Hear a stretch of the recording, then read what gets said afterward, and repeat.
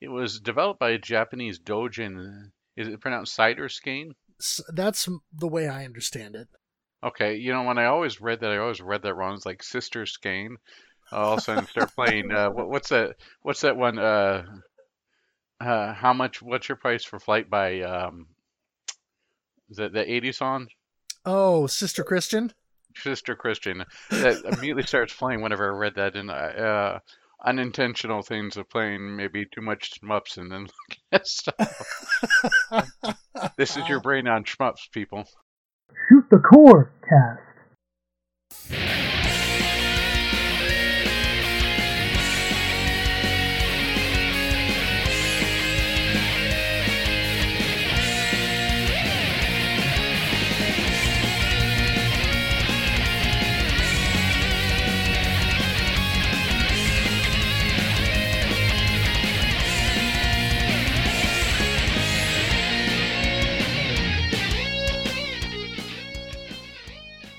Welcome to Shoot the Corecast, official companion podcast of the RF Generation Shmup Club. This is a family-friendly shmup-themed podcast that doesn't often play God, but when we do, we play Kamui. From RF Generation, I am Addicted, and with me as always is... Metal Fro, also known as Game Boy Guru. So a quick little blurb about the RF Generation. Have a great database where you can document your collection. It has all sorts of different variations for stuff, so if you're looking for... let's say, hey, I want to add this Brazilian title to my collection that was released for the Mega Drive, you can definitely do so. Or a weird Korean variant. You're definitely going to be able to find stuff that's not normally shown in other game collecting apps. Also, a lot of articles on there, good stuff. And right now we're trying to finish our 2019 goal of beating every licensed Nintendo game. Yes, and also a Discord server that you can come hang out with us and chat and have some fun there. Yeah, there's a lot of discussion going on right now about Darius, and specifically Darius Twin. We're all trying to get the high score and figure out the best path to the win. Yep, but let's not get ahead of ourselves. By the way, everything at rfgeneration.com is free to use, and it is free to sign up, so go check it out, rfgeneration.com. No cost to you, only to us. Alright, yes. So the shmup game of the month for September was Kamui, which is very similar to Taito's Rayforce. In fact, that is into our question of the month. Yes. Kamui borrows heavily from Taito's Rayforce in its design and gameplay. What game do you feel may stick too closely to its source of inspiration, even if it's a good game in its own right? Yeah, so at Collector Cast, Duke Togo from the Collector Cast says, hard for me to think at the moment, but Life Force is way too Gradius compared to Salamander, but it still plays great. You forgot to say the heart and soul of the Collector Cast.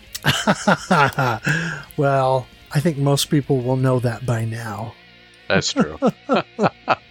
All right, our next one comes from @Maz67086804. Polestar, being made by ex-Irem devs, may feel like an R-Type series game. Force pod, stage, and enemy design gameplay, the R-Type vibes are really strong with this one. Yes. I really like Polestar, and I want to see if we can fit that in with the next couple of years. It's a great game. Indeed. Yeah, we need to get a Neo Geo shooter in there somewhere.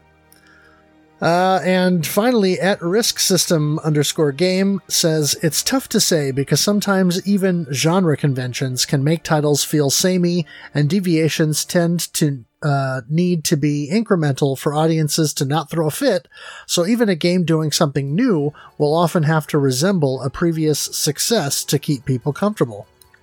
And that's an interesting perspective, and I think there's a lot of validity to that. For myself, I was kind of mulling over this question, trying to figure out, how to properly answer it. And of course, there are a lot of ways you can approach it. We'll be discussing Kamui here and all the similarities to Taito's Ray series. But then, as Risk System Game says, there's a lot of borrowing in the genre anyway, because if you think about Seibu Kaihatsu borrowed a lot from Twin Cobra or Kyoku Tiger when they made the original Raiden. And then the original Raiden became the source of many copycats. And so you had things like Sand Scorpion and, oh gosh, I can't remember the name of the Korean developer that did at least 2 blatant Raiden ripoffs. And, there's got to be a half a dozen games like that. So that's what I would say is maybe just the glut of Raiden clones that sort of came out in the early 90s, I would think are probably too far into that plagiarism space, even though, generally speaking, they're still fun to throw a few quarters into now and again.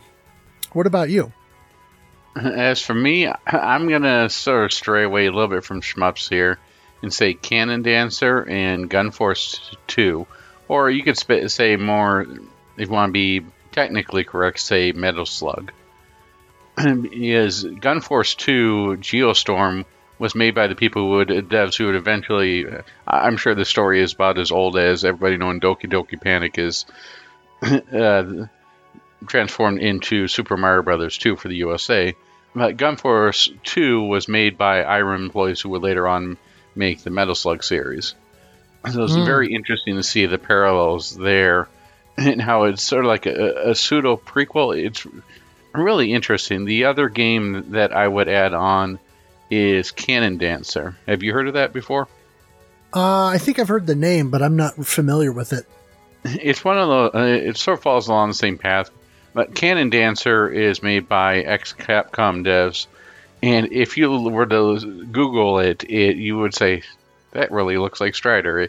It's sort of like in some ways, it's like a Strider 1.5. They don't do that PS1, polygon 3D perspective, but it's still an interesting game to check out. Until the early 2000s was relatively unknown. So if you're looking for some MAME hidden gems, which, well, probably at this point aren't hidden gems, but if you're looking for some different games to try out on MAME, give them a shot. Okay. Well, I'm sure it's probably better than Strider Returns. I'm sure the AVGN would have some expletives to say about that game, but I'll leave it at that. Well, that's to say I think everything is better than Strider Returns. One thing I want to add in real quick is that Cannon Dancer also goes by the name Osman. Okay, I have heard that as well. Good deal. So thank you for the handful of you who participated this month, and we'll hopefully have an interesting question to make you think next month. All right, so you ready to get into Kamui? Yeah, let's do it. All right, so it was developed by a Japanese doujin. Is it pronounced Cider Skane? That's the way I understand it. Okay, when I always read that wrong. It's like Sister Skane. All of a sudden start playing. What's that one? What's your price for flight by? Is that the 80s song? Oh, Sister Christian. Sister Christian. That immediately starts playing whenever I read that, and unintentional things of playing maybe too much shmups and then looking at stuff. This is your brain on shmups, people. All right. So it was developed by a Japanese doujin, Cider Skane, initially published by Himeya Soft in December 1999. It was published in the West by New Media on Steam 15 years later. Cider Skane had previously developed 2 games, notably a prototype STG called Reflection, which was later reworked into game Reflex X. Kamui and Reflex X make up 2/3 of the Tale of Altynex trilogy, along with the game Altynex Second.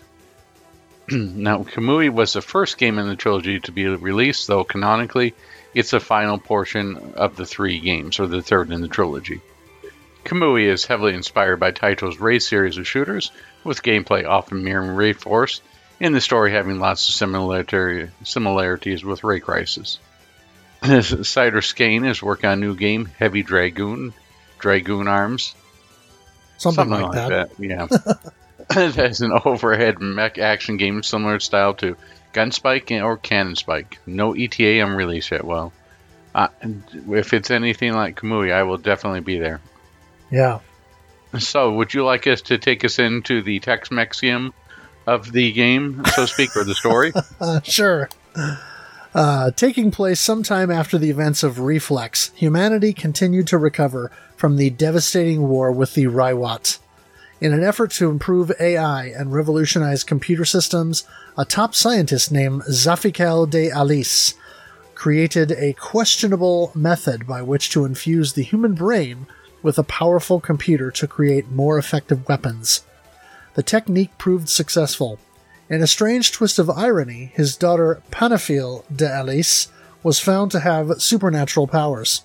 Zafikel was unable to hide this fact, and Panafil was chosen by the military as a test subject, and her brain transferred into an automated Kamui fighter.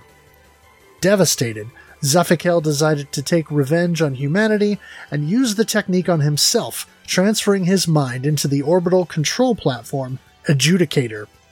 He also rebuilt the supercomputer Altinex to aid him in his efforts.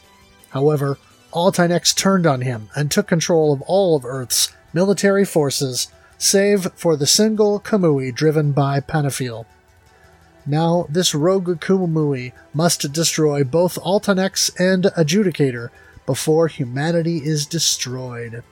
This story takes me back to memories of Thunder Force, really, with their stories where I think one of them was that the Voyager probe somehow became sentient and wanted to wipe out humanity. Was that the basis of Thunder Force 3? I'm trying but it went full craziness, and I love it.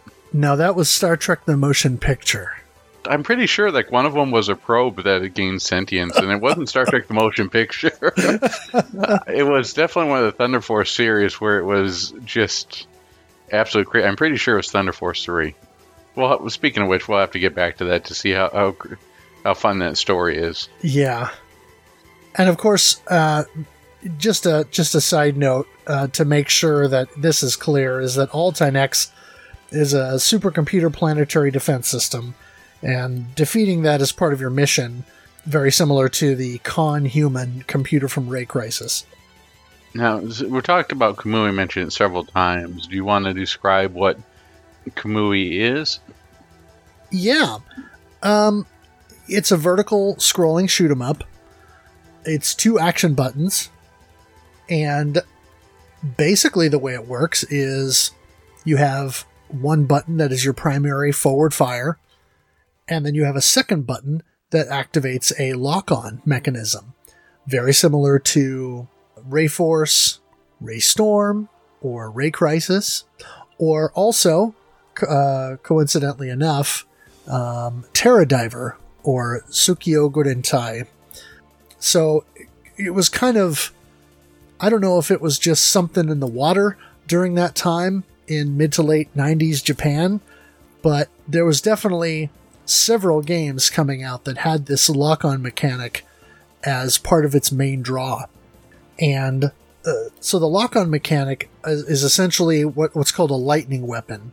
And with Ray Force, of course, or things like Dragon Spirit or Xevious, games that it draws inspiration from, you've got a target reticle that's out in front of your ship. And so when enemies pass underneath of that, that's when you can target them and then fire. Well, with Kamui, it's a little bit different because essentially the entire size of the screen is your target area. And so it's just a matter of A, making sure that you have energy to target, and there's a meter at the bottom of the screen that fills up. And then B, enemies that are on a lower plane below kind of your level there at the, in the stage. And so you hold down the second action button to use that and target enemies, and then release to actually fire the lightning weapon. Yeah, it's a lot of balancing your resources on this. You're going to be, if you're going to be hitting enemies below you, then you're going to be hitting enemies on top. And if you hold down both buttons, you end up doing a focus shot. But the focus shot, that means that you can't hit enemies on the lower plane. So there's it's a balancing act between the three, which makes it quite challenging, but I think it also makes it quite good. Right. And yeah, that lightning laser that you get when you activate both buttons, it's only good for a certain amount of time based on the amount of energy that's in the meter, and that depletes pretty quickly. Right. The lightning meter pushes the other meter back. It's like a needle that's you want to try and keep in the middle as much as possible. As if you press down the focus shot, it takes away from your lightning meter. If you want to lightning meter, you're not going to be able to do the focus shot as much. Right. I think you can cut that. I think I just said that. Right. One of the big benefit of the lightning laser when you're activating it with both buttons is that not only does it do heavy damage, but it will also knock down almost any kind of enemy fire. So in lieu of having bombs or something like that in the game that will allow you to sort of screen clear and that sort of thing, you have the lightning laser. And so one of the techniques in the game is to sort of do short bursts of lightning laser. Hold down activate the lightning force. Something something like that. But yeah, like hold down your main fire button as you're shooting away at enemies, and then sort of tap and just briefly, and I mean briefly, hold down the lightning button so that you'll activate that lightning laser for just a little bit, and you can cut a swath through a whole mess of enemy bullets and make a path for yourself. Or, do that kind of at the last second as enemy fire is coming your direction so that you're not taking hits. It's a major strategic component of playing this game and, gives you the ability to, I'm not going to say like a get out of jail free card, but it certainly allows you a lot of flexibility in terms of getting out of precarious situations and finding a way to deal with a situation where you may be otherwise overwhelmed with bullets and enemy fire. So, yeah, it's interesting that way. The other thing that's interesting is the lightning weapon just by itself. As you're going through the level and you're using it, once you've used the lightning weapon, it will charge on its own. But one of the interesting things is if you hold the button down to prepare a charge to release so that you can target and shoot enemies on a lower plane, it actually charges faster while you're holding the button. But even with that, the charging slows as it gets to the top, or as the meter fills up, so that you've got a little bit of a delay there before it actually fully charges. And that factors into scoring, which we'll talk about a little bit later, because the lock-on lightning weapon portion of the game is really where the scoring is more robust. Now, the game does play out over what I'll call 5 main stages. The first 4 have you approaching the Altai-Nex defense system. Stage 5 is attack on Altai-Nex. And then stage 6 is literally just the final boss fight against Zafikel and the Adjudicator. So, and of course, stage 5, with the attack on Altai-Nex, there's not really much of a stage to speak of. So it's almost like 4 main stages and then 2 big boss fights. So it's kind of interesting that it's structured that way. But, yeah, that's pretty much how the game plays out. And one of the other main differences between Kamui and a lot of the games that it takes inspiration from is your ship is not quite a glass cannon in the same way that a lot of other shmup ships tend to be. Most every game like that is your one-hit deaths. Well, in Kamui, you actually have a shield system. So when you start out the game, your ship has 4 shield hits that you can take. And then once you've depleted all your shield hits, of course, you lose a ship, and then the next one is deployed. It is instant respawn, and once again, you start with 4 shield hits.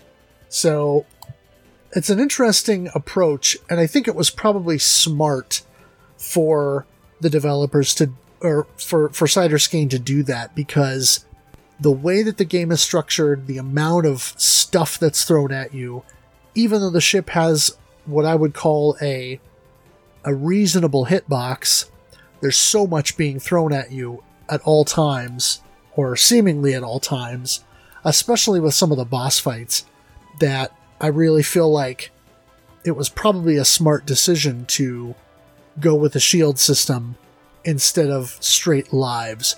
Because I think, wow, I've seen playthroughs on YouTube of people who have been able to play through it and like no hit. And I mean no hit as in not even taking any shield hits. But wow, that's a tall order. Because this game is difficult, even on the standard difficulty level. But helping you out along the way, of course, is power-ups that you can get to power up your main cannon. And then also, every once in a while, you can trigger a shield restore, which will give you back 1 shield hit. So I think your ship can hold a maximum of 8 shield hits. And so it's weird that you start with 4, and then you can build up more than that. But yeah, that's Kamui in a nutshell.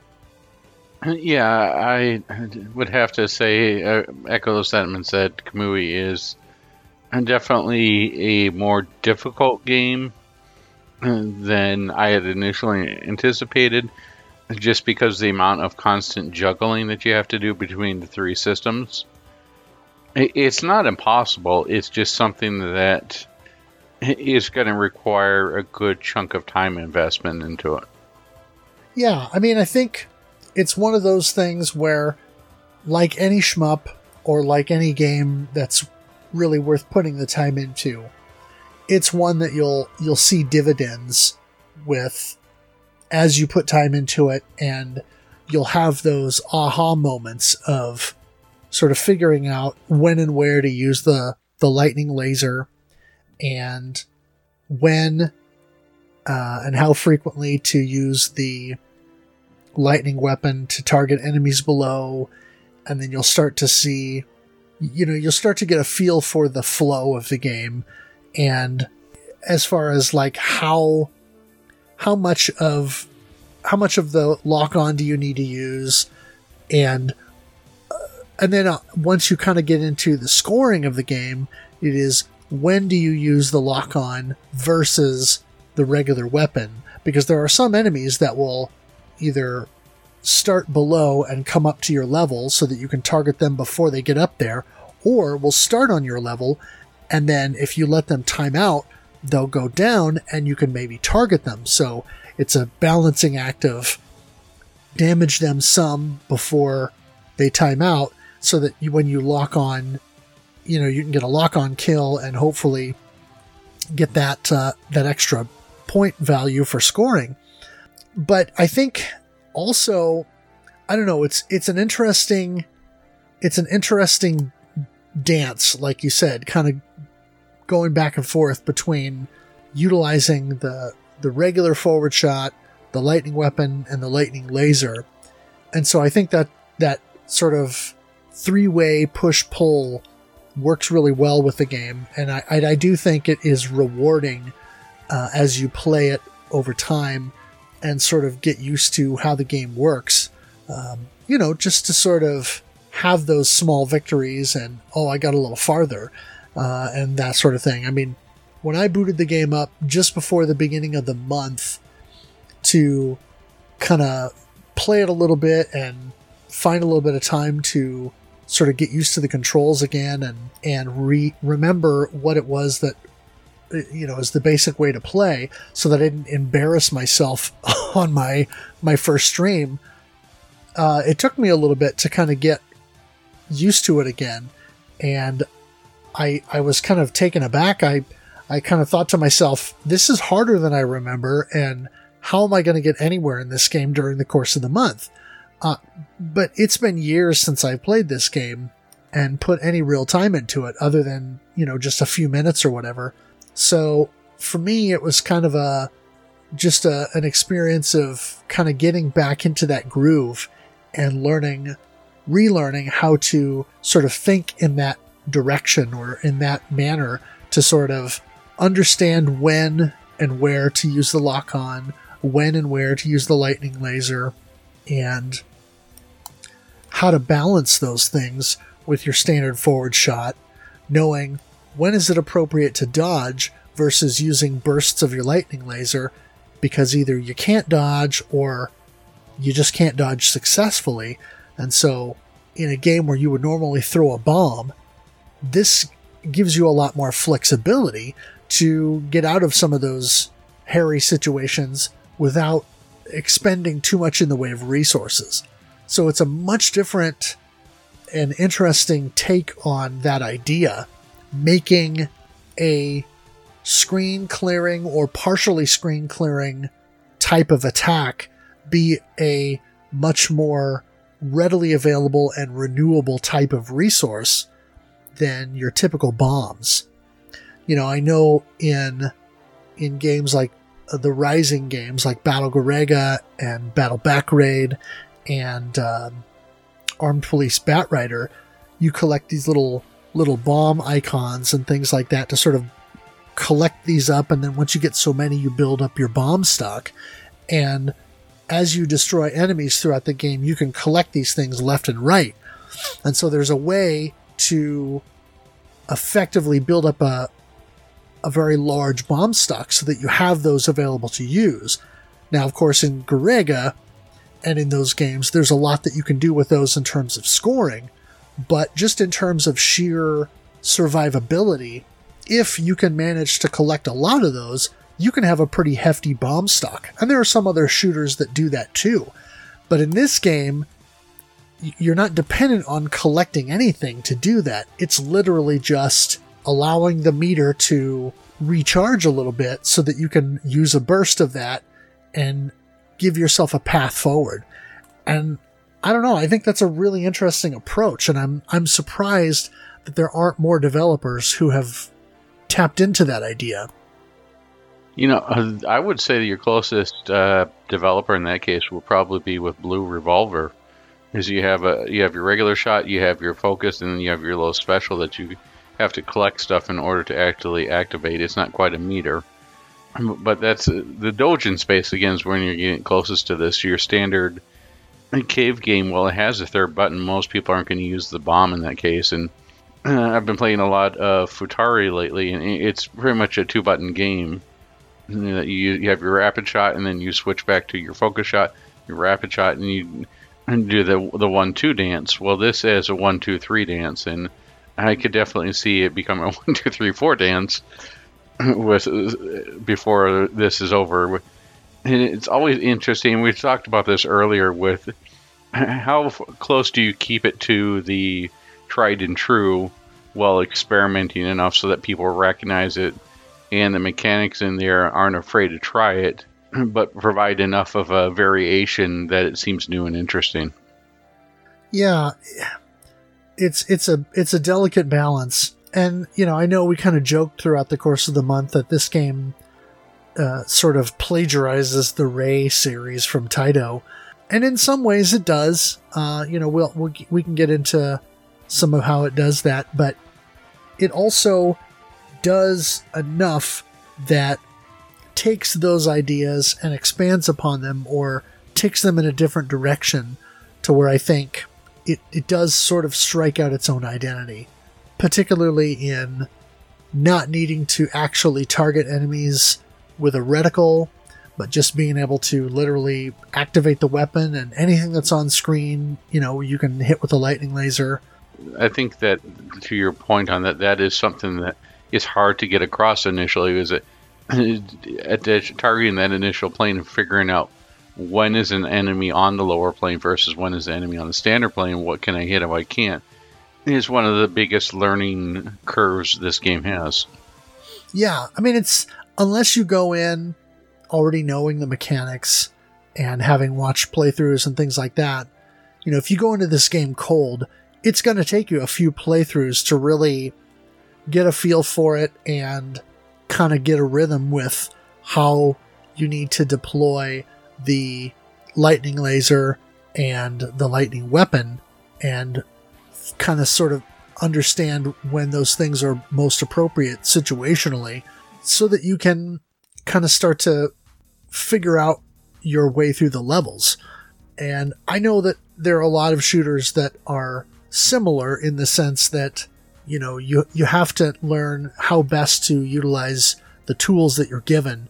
But like I say, this is different in the sense that what would be your screen clearing device is not a limited resource, or it's not very limited.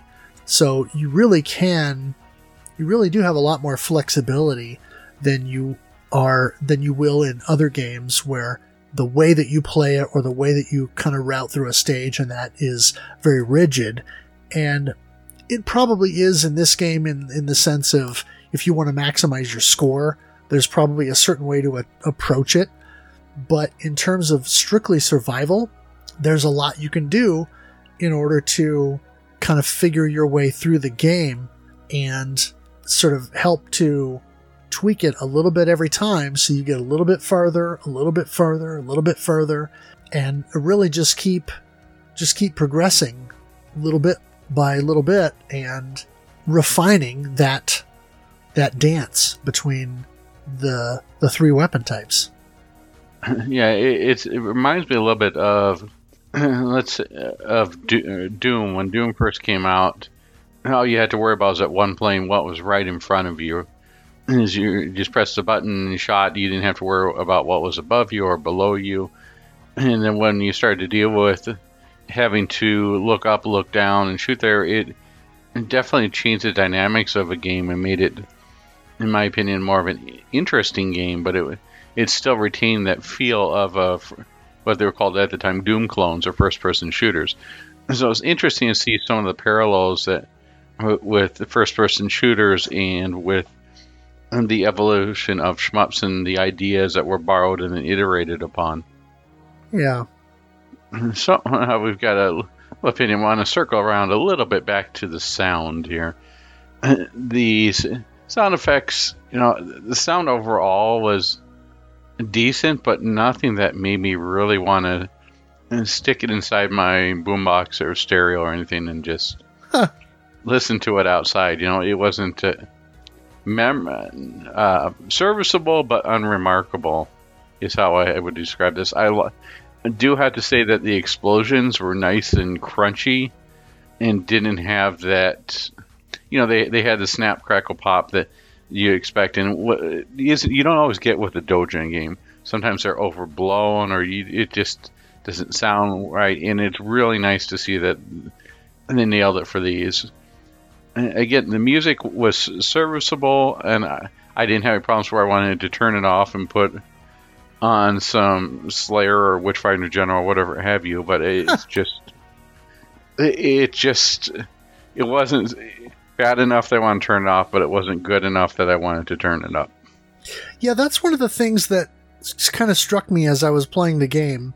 I remember the game having a solid soundtrack when I played it years ago, but I never remembered any of the tracks. And when I went back to it and was streaming it through the course of the month, a lot of the tunes kind of came back, and I sort of, the melodies kind of got into my head a little bit. But when I stopped playing the game, the music doesn't continue to play in my head, and it's not something that I'm remembering consistently after I quit playing. So I don't know. I think the music is strong, but it's not overly strong, if that makes sense. It, like you said, serviceable, but I think it's maybe a little bit better than that. It's just not, it's not enough that it left a mark for me. Well, to me, it blew the socks off of 1942 soundtrack. Well, I think almost everything blows the socks off 1942, but I definitely enjoyed the tunes, and I think they fit the game well. I just don't think most of what's in the game is that memorable. I do think the boss theme maybe is a little bit more memorable than the rest, but that may also be because you hear it more frequently when you're playing through the game. So, I don't know. One of the things that I noticed that I thought was kind of cool is that the game has 2 different versions of the soundtrack. Given the fact that this originally came out in 1999, it has both a MIDI and an Ogg Vorbis version of the soundtrack. Yeah, fire up your Roland. Let's go. The Ogg Vorbis thing, I was surprised by because that was a relatively new-ish format around that time. So I thought that was kind of interesting. Probably, I don't know this for sure, don't quote me on this, but that may be an open source format, whereas MP3 at the time was still a licensed deal, because I think it was maybe a couple years yet before we would get the Layman coder. And so I think it was still like a German sound engineer or something like that who came up with MP3 as a format. So anyway, that was a neat detail that I thought. One of the things that we have to talk about is the graphics and how much Kamui borrows from the Ray series, particularly from Rayforce. I mean, the Kamui spaceship itself is, I won't say a clone, but if you put them side by side, it looks awful close to the ship from Rayforce, the RVA 818X Lay ship. And then, of course, there are other things that it borrows as well. You know, the sprite scaling that is common in Rayforce is a big element in Kamui. Your ship sort of drops into the stage like Rayforce, and you have, because of the whole multiple planes thing, you've got ships coming in from the top, scaling down to your level, or you've got ships at your level that scale downward, or stuff that comes up from a lower plane and scales up to your level. There's a lot of that going on. You have things like, well, in the first stage, you've got those girders or whatever that you're flying through, sort of like in a space station, that fly over top of you to sort of briefly obscure the Kamui ship. That's a thing that you see. That was another Star Trek reference right there. Those girders on there? No. But, I mean, you see that in Rayforce. And then, of course, the lightning weapon is not unlike the lightning lock-on weapon of the Argray 02 fighter in Raystorm. So there's so much that they borrow from Rayforce and the related games. And I mean, I know that this is kind of coming out about the same time, because Rayforce came out in 94, and then Raystorm in 96, and Ray Crisis in 98. So that was pretty fresh yet when Kamui was released just a year or so later.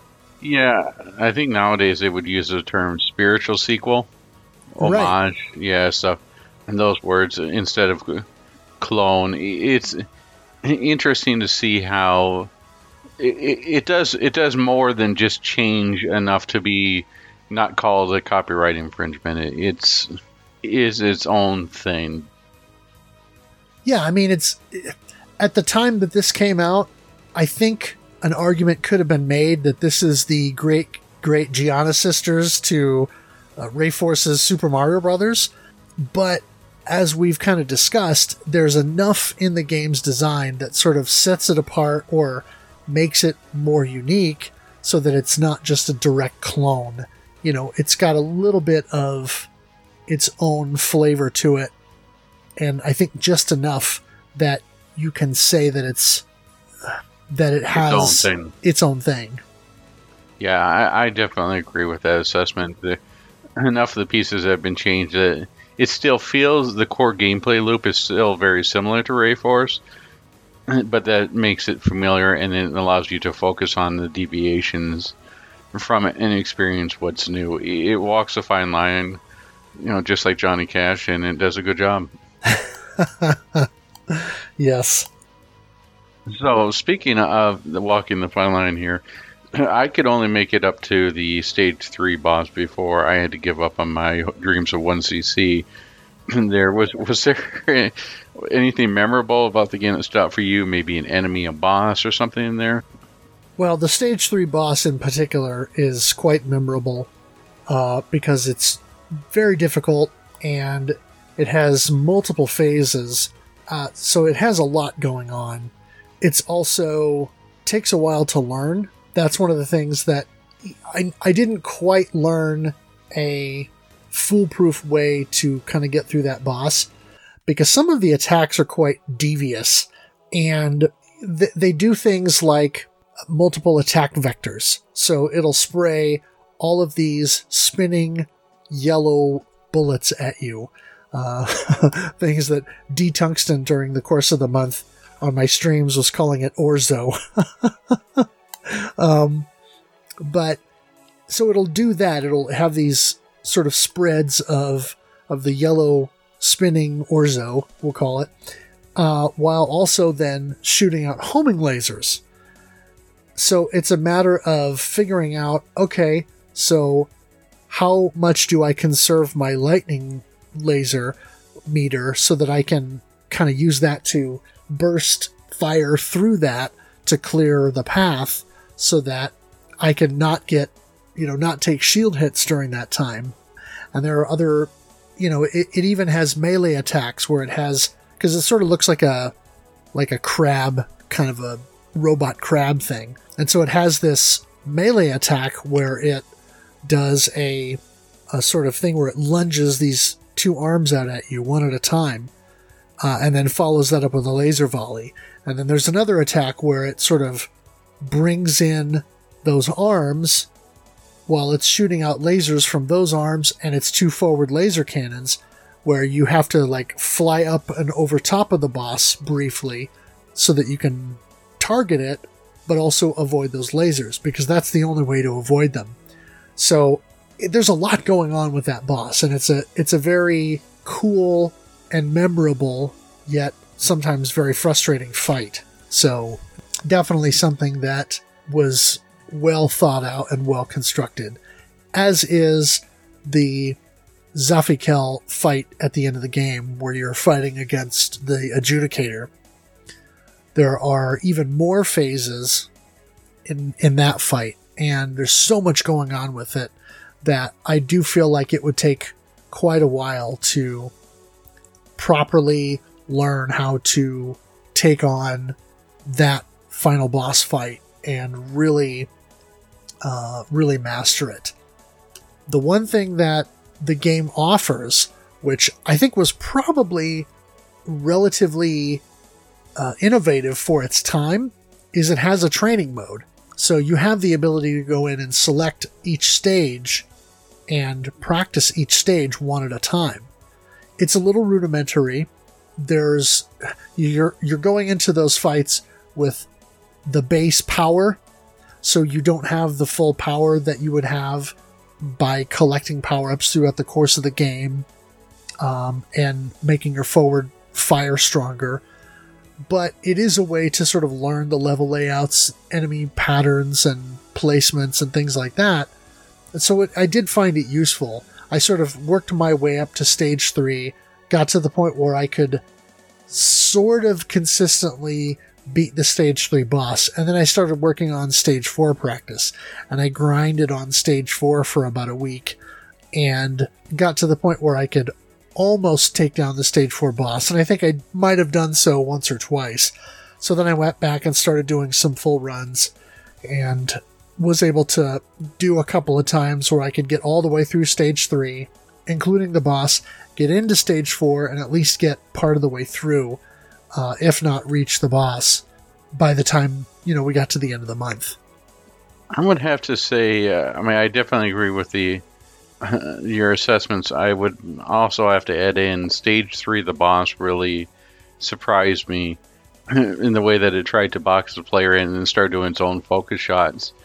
But the most surprising part had to be at the end, where the boss tries to do one last desperate attempt to try and kill Kamui. I'd never seen a sort of like a death shot before within this shmup. Oh. You know how in Castlevania with Dracula X, it became this cool thing where the boss would always try and finish you off at the end, but it never could. Always left you with like a sliver of health. it has the same vibe of it, and like, hey, I'm about to die. I'm going to use my focus shot and try and kill you. And that struck me as something new and interesting I hadn't seen before. Right. Also, this is as you mentioned, 1999. This was, M2 was founded in 91, and it would still be a couple years yet before they showed everybody how to properly do a training mode. Right. Yeah. So the fact that it's even there at all is quite an achievement, and I'm pretty sure that the training mode is in the original Dojin version, because I still have a copy of that kicking around somewhere. I've got the Steam version, of course, but I downloaded and played this game years ago, and I seem to remember that being a part of the game, in earlier incarnations. I don't think it was just added for the Steam release.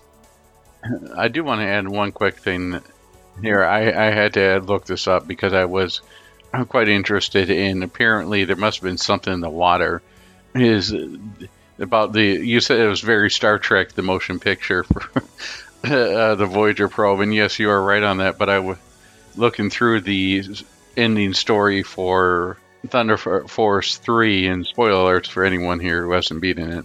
It said the Emperor Orn had been disturbing the union of the Milky Way for a long time.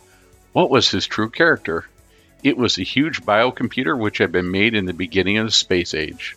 So and then we have Phantasy Star 2, which came out in 91, that had the sort of the space age computer taking over everything. So I think it was just something about the 90s that made people think about space age computers. Yeah, I guess when the more technology becomes a part of our life, the more, it makes you think about how far is too far. And we're at a point now, and this is 20 years on from something like Kamui coming out, and almost 30 years on from something like Phantasy Star 2. Or actually, 30 years on from Phantasy Star 2, where you look at this and you think, well, when do we get to the point where, we have, what's the word I'm looking for? When do we get to the point where we have malevolent AI? Or, when do we reach Skynet? Kind of thing. I'm calling it here right now, 2025, the first shmup where you have to defeat Siri and a giant iPhone for the end of the game. You heard it here first, folks. It's interesting to think about. I try not to dwell on it too much because I don't know how likely it is, but it is interesting to consider and at least, think about how much technology rules our lives these days, and how much we depend on it as well. Yeah, even more so by this year, which we won't get into, but it's impressive and scary at the same time. One of the things I will have to touch upon that is most impressive by this game is even with all the bullets going on and everything that was playing through, I didn't have any problem where I felt cheated. I was always like, okay, I could have done this, or that there was nothing that bullets that came out of nowhere that I couldn't see, nothing melded in. The color palette was really nice and allowed me to visually distinguish where I was versus all the enemies and all the bullets that were going on at any given time. Yeah, I think you're right. I think the design of the game is such that things are relatively clear. You're not having one of those moments like we had with Ghost Blade where the orange bullets against that sort of red and pink background did not do it any favors, or that kind of a thing. So I do think that it visually is distinct enough that it was able to, you're able to see everything and you're not blindsided most of the time. Yeah, I just get this picture of putting bullets that blend in with the backgrounds is like creating a aluminum pinball game. A person, where's the ball? I don't know. Everything's shiny. Right. All right. Well, now that we've given our impressions, let's move on to impressions from the forums. First one comes to us from Zordo.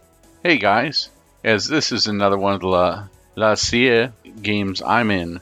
When I saw you picked it for September, I just had to try a few runs and try and focus more on it this month. I just played a run and beat my former score. I submitted for the tournament.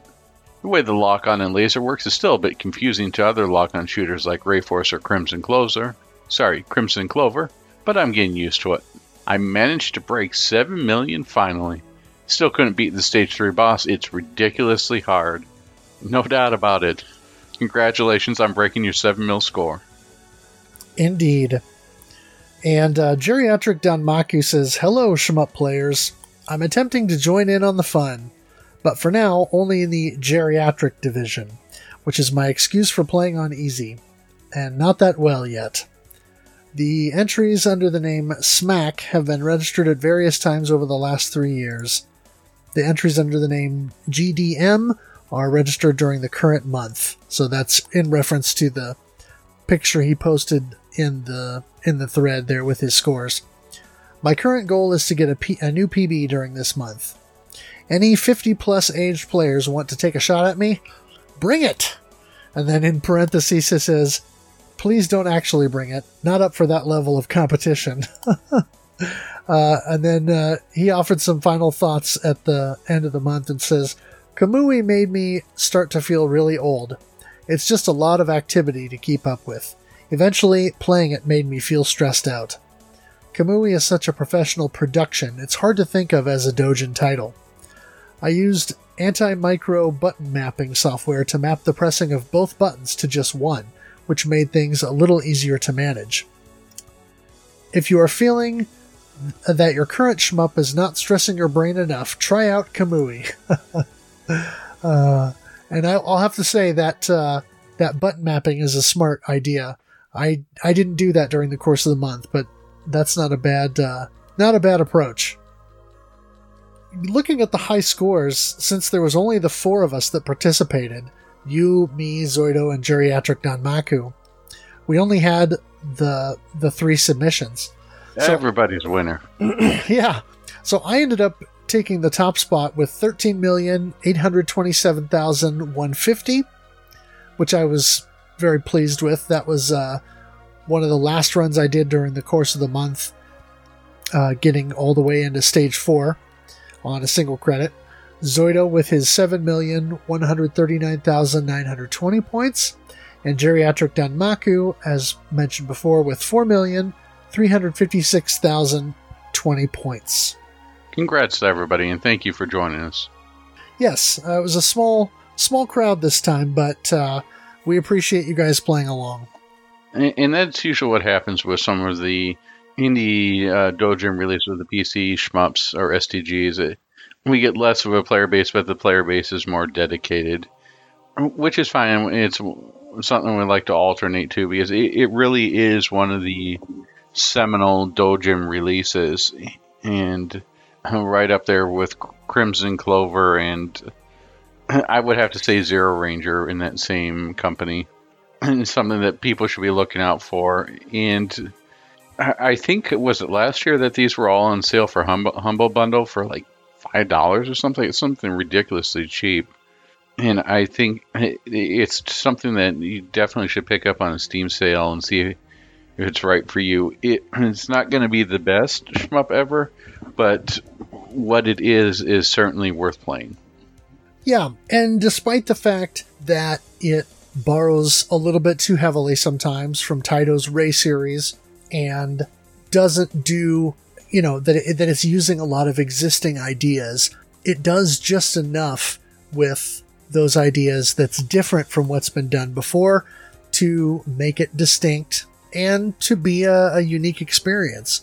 So I definitely think Kamui is worth a play, and realistically, yeah, like you said, the Tale of Altynex trilogy goes on sale pretty frequently on Steam, and it has been featured in a Humble Bundle at one point, so it can often be picked up very inexpensively, and all 3 of the games are definitely worth a play. Well said. So as we look towards here, we're recording this in early October, and we're going to switch from giant enemy crabs to a full seafood buffet with Darius Twin for October. It's great for the Super Famicom, and for those of you who have recently picked up the Darius collection, come on and join us.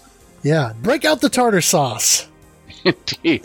and in November, we're getting ready to go multiplayer with the Pilgrims with Jamestown Plus.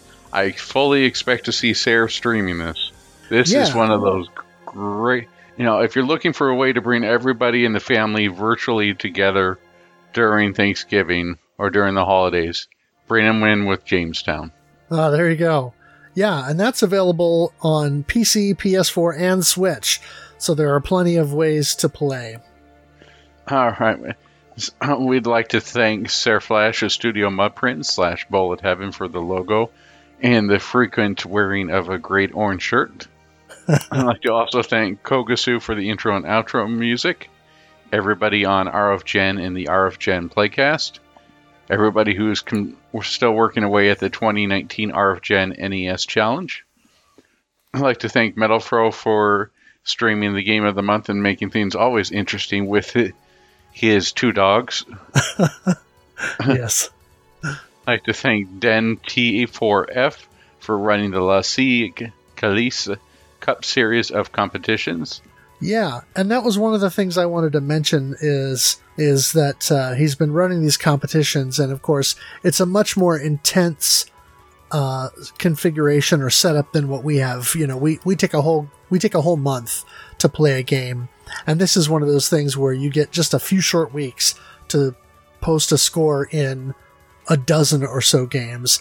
But both Zero Ranger and Kamui were on the list for the La Calice special that he ran here within the last few weeks.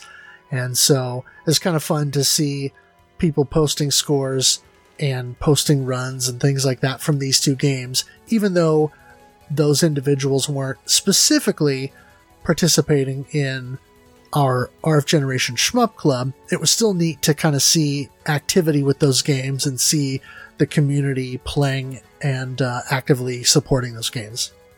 And last but not least, I'd like to thank Mark MSX, who is running his own competition, Shmup Slam 3, and it's coming in November 7th and 8th. He's definitely one to watch. He always seems to have his finger on the pulse of the doujins. I don't know how he does it, but he always seems to know about a new game and have reviewed it by the time I'm just learning about it. Yeah, and there should be several really fun live demonstrations coming up for Shmup Slam 3. I don't think the schedule's been posted yet, so, as of this recording, by the time this episode comes out, it'll be a little less than a month away, but definitely be watching out for that. So if you'd like to connect with us, just so you know, we're on Google Podcasts, Apple Podcasts, Stitcher, Spotify, SoundCloud, and we are now on Amazon Music. So lots of ways that you can listen and enjoy the podcast, as always. And, of course, you can also check us out directly at rfgeneration.com and stream the episode there, or download it later and play it on your choice of device. You can follow us on Twitter at ShootCoreCast. We are over 800 followers now, so thank you to all of the new folks on Twitter who've been following the podcast. And you can also follow me directly at GameBoyGuru to see stream announcements and things like that.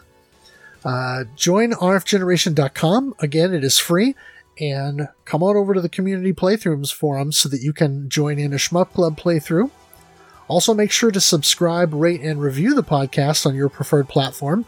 If you provide us a good review and we get that across our feed, we will shout you out in an episode. Also, join the RF Generation Discord channel and check out the dedicated Shoot the Corecast topic there, where you can discuss the Shmup Club Game of the Month, the podcast episode, or even just shmups in general. And also follow me on Twitch to get notifications of new streams. That is twitch.tv/GuruGameBoy. Yep, and in November it's going to be huge because every other notification is going to say playing Age of Calamity. Yeah, it might, because I'm probably going to be getting Hyrule Warriors Age of Calamity and spending a lot of time with that. Looking forward to it. So one other thing that I wanted to bring up here before we close out is, like this year, what we did in January with having Ketsui and having that be our year-long scoring competition, is that we're going to be doing the same thing next year. So in January, we're just going to let the cat out of the bag now so that people can get a copy of the game and be prepared. Our January game, that will be our 2021 scoring competition game, will be Battle Garegga by Rising. And of course, you can purchase the PS4 port by M2. There was a physical release that came out in Korea, and that has been pressed multiple times, so should still be available. It can be purchased digitally on the Japanese and North American PSN. And of course, there's always the Saturn version. If you want to spend a lot of money, you can emulate the game. And if you're also crazy like I am, you may also have purchased the limited edition from Limited Run Games, and spent way more money on it than any human should spend on a video game. So anyway, Battle Garegga will be our January 2021 game, and that will be our scoring competition for the year. And I guess to dovetail on that, you can still submit scores for Ketsui through the end of 2020. So if you've been working on the game or playing it and you feel like, hey, I should submit a score, maybe I'll be on the leaderboard, either go to the rfgeneration.com thread for Ketsui and submit your score there, or tweet at the Shoot Corecast account on Twitter with the hashtag RFGShmupClub and get us a screenshot or a photo showing your score, and we'll make sure to get you on the leaderboard. Yeah, I'm definitely looking forward to that. Although the podcast may be like 5 hours of us learning strategies from Mark. Yeah, that'll be an interesting one, because there's so much to talk about with Battle Garegga. It's like an onion. It's so layered. And it makes you cry. Yes. Well, anything else that we need to touch on before we get out of here? I'd like to thank everyone who participates along with us and tries out these games. It's been a lot of fun. I've been, playing shmups now with everybody here for a couple years, and it definitely makes a great way to go through the interesting year that 2020 has been and get some really good enjoyment playing out with other people, as well as trying new genres and getting better at different types. When I started out, I was more of a classic STG person. I preferred R-Type.